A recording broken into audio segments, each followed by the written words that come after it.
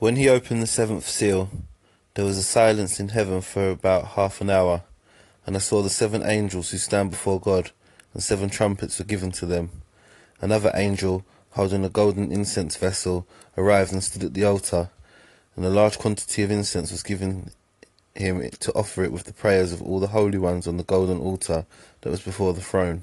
The smoke of the incense from the hand of the angel ascended with the prayers of the holy ones before God. But right away the angel took the incense vessel, and he filled it with some of the fire of the altar, and hurled it to the earth. And there were thunders and voices, and flashes of lightning, and an earthquake, and the seven angels with the seven trumpets prepared to blow them. The first one blew his trumpet, and there was hail and fire mingled with blood, and it was hurled to the earth, and a third of the fire was burned up, and a third of the earth was burned up, and a third of the trees were burned up, and all the green vegetation was burned up. The second angel blew his trumpet, and something like a great mountain burning with fire was hurled into the sea, and a third of the sea became blood, and a third of the living creatures in the sea died, and a third of the ships were wrecked. The third angel blew his trumpet, and a great star burning like a lamp fell from heaven, and it fell on a third of the rivers and on the springs of waters. The name of the star is Wormwood, and a third of the waters turned into wormwood, and many of the people died from the waters because these had been made bitter.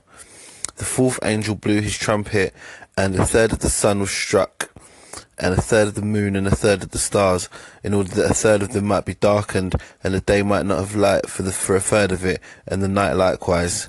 And I saw, and I heard an eagle flying in mid-heaven say with a loud voice, Woe, woe, woe to those dwelling on earth, because of the rest of the trumpet blasts of the three angels who are about to blow their trumpets. The fifth angel blew his trumpet, and I saw a star that had fallen from heaven to the earth, and the key to the shaft of the abyss was given to him. He opened the shaft of the abyss, and smoke ascended out of the shaft like the smoke of a great furnace.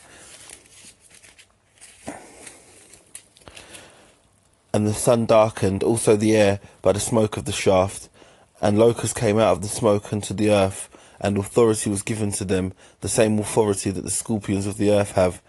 They were told not to harm the vegetation of the earth, or any green plant, or any tree, but only those people who do not have the seal of God on their foreheads.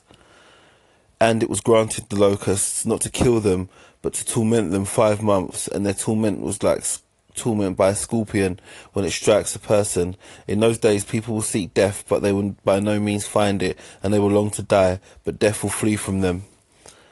And in appearance the locusts resembled horses prepared for battle. On their heads were what seemed to be crowns of gold, and their faces were like human faces, but they had hair like women's hair, and their teeth were like those of lions, and they had breastplates like iron breastplates, and the sound of their wings was like the sound of horse-drawn chariots rushing into battle.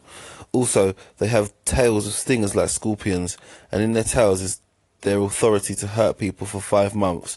They have over them a king, the angel of the abyss. In Hebrew his name is Abaddon, but in Greek he has the name of Apollyon. The one woe is past. Look, 2 more woes, one coming after these things. 2 more woes are coming after these things. The sixth angel blew his trumpet, and I heard one voice from the horns of the God altar. This is before God. And I heard one voice from the horns of the golden altar that is before God say to the sixth angel who had the trumpet, Untie the 4 angels who are bound at the great river Euphrates. And the 4 angels who have been prepared for the hour and the day and the month and year were untied to kill a third of the people. The number of the armies of cavalry was 2 myriads of myriads. I heard the number of them, and this is how I saw the horses in the vision, and those seated on them. They had fire red, and hyacinth blue, and sulphur yellow breastplates, and the heads of the horses were like the heads of lions, and fire and smoke and sulphur came out of their mouths. A third of the people were killed by these great plagues, by the fire and the smoke and the sulphur that came out of their mouths. For the authority of the horses is in their mouths and in their tails, for their tails are like serpents and have heads, and with these they inflict harm.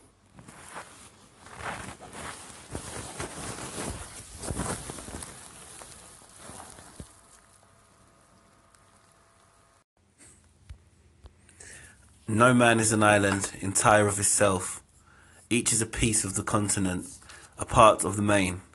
If a clod be washed away by the sea, Europe is the less. As well as if a promontory were, as well as if a manor of thine own, or of thine friends were. Each man's death diminishes me, for I am involved in mankind. Therefore send not to know for whom the bell tolls, it tolls for thee.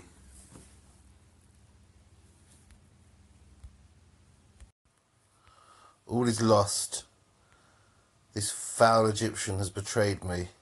My fleet has yielded to the foe, and yonder they cast their caps up and carouse together like friends long lost. Triple-turned whore, 'tis thou hast sold me to this novice, and my heart makes only wars on thee.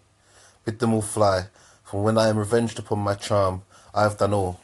Bid them all fly, be gone.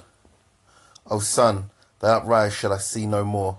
Fortune and Antony part here. Even here do we shake hands. All come to this. The hearts that spanieled me at hills, to whom I give their wishes, do discandy, melt their sweets on blossoming Caesar, and this pine is barked, that overtop them all. Betrayed I am. Oh, this false soul of Egypt, this grave charm, whose eye becked forth my wars, and called them home, whose bosom was my crow nest, my chief end, like a rat gypsy, has, fast and loose, beguiled me to the very heart of loss. What? Eros. Eros.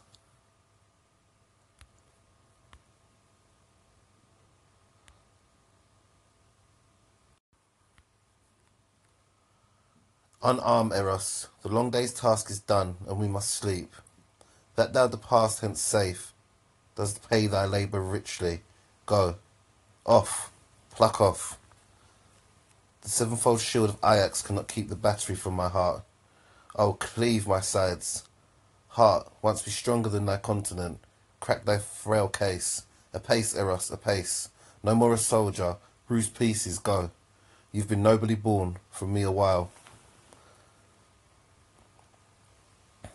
I will overtake thee, Cleopatra, and weep for my pardon. So it must be, for now all length is torture, since the torch is out. Lie down, and stray no farther.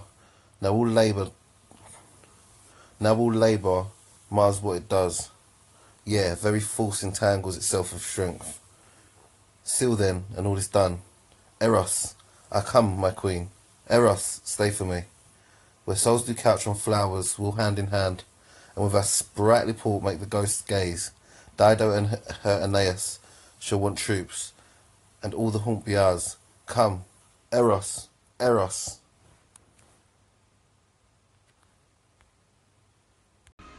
Hey Lewis, how you going? It's night time here, and the kids are all about to be home and everything. Dinner is about to start being cooked and stuff. So how are you? I hope your bed making duties are still going strong, and I hope that your daughter Maya is doing well at her singing lessons. And yeah, I'll talk to you soon.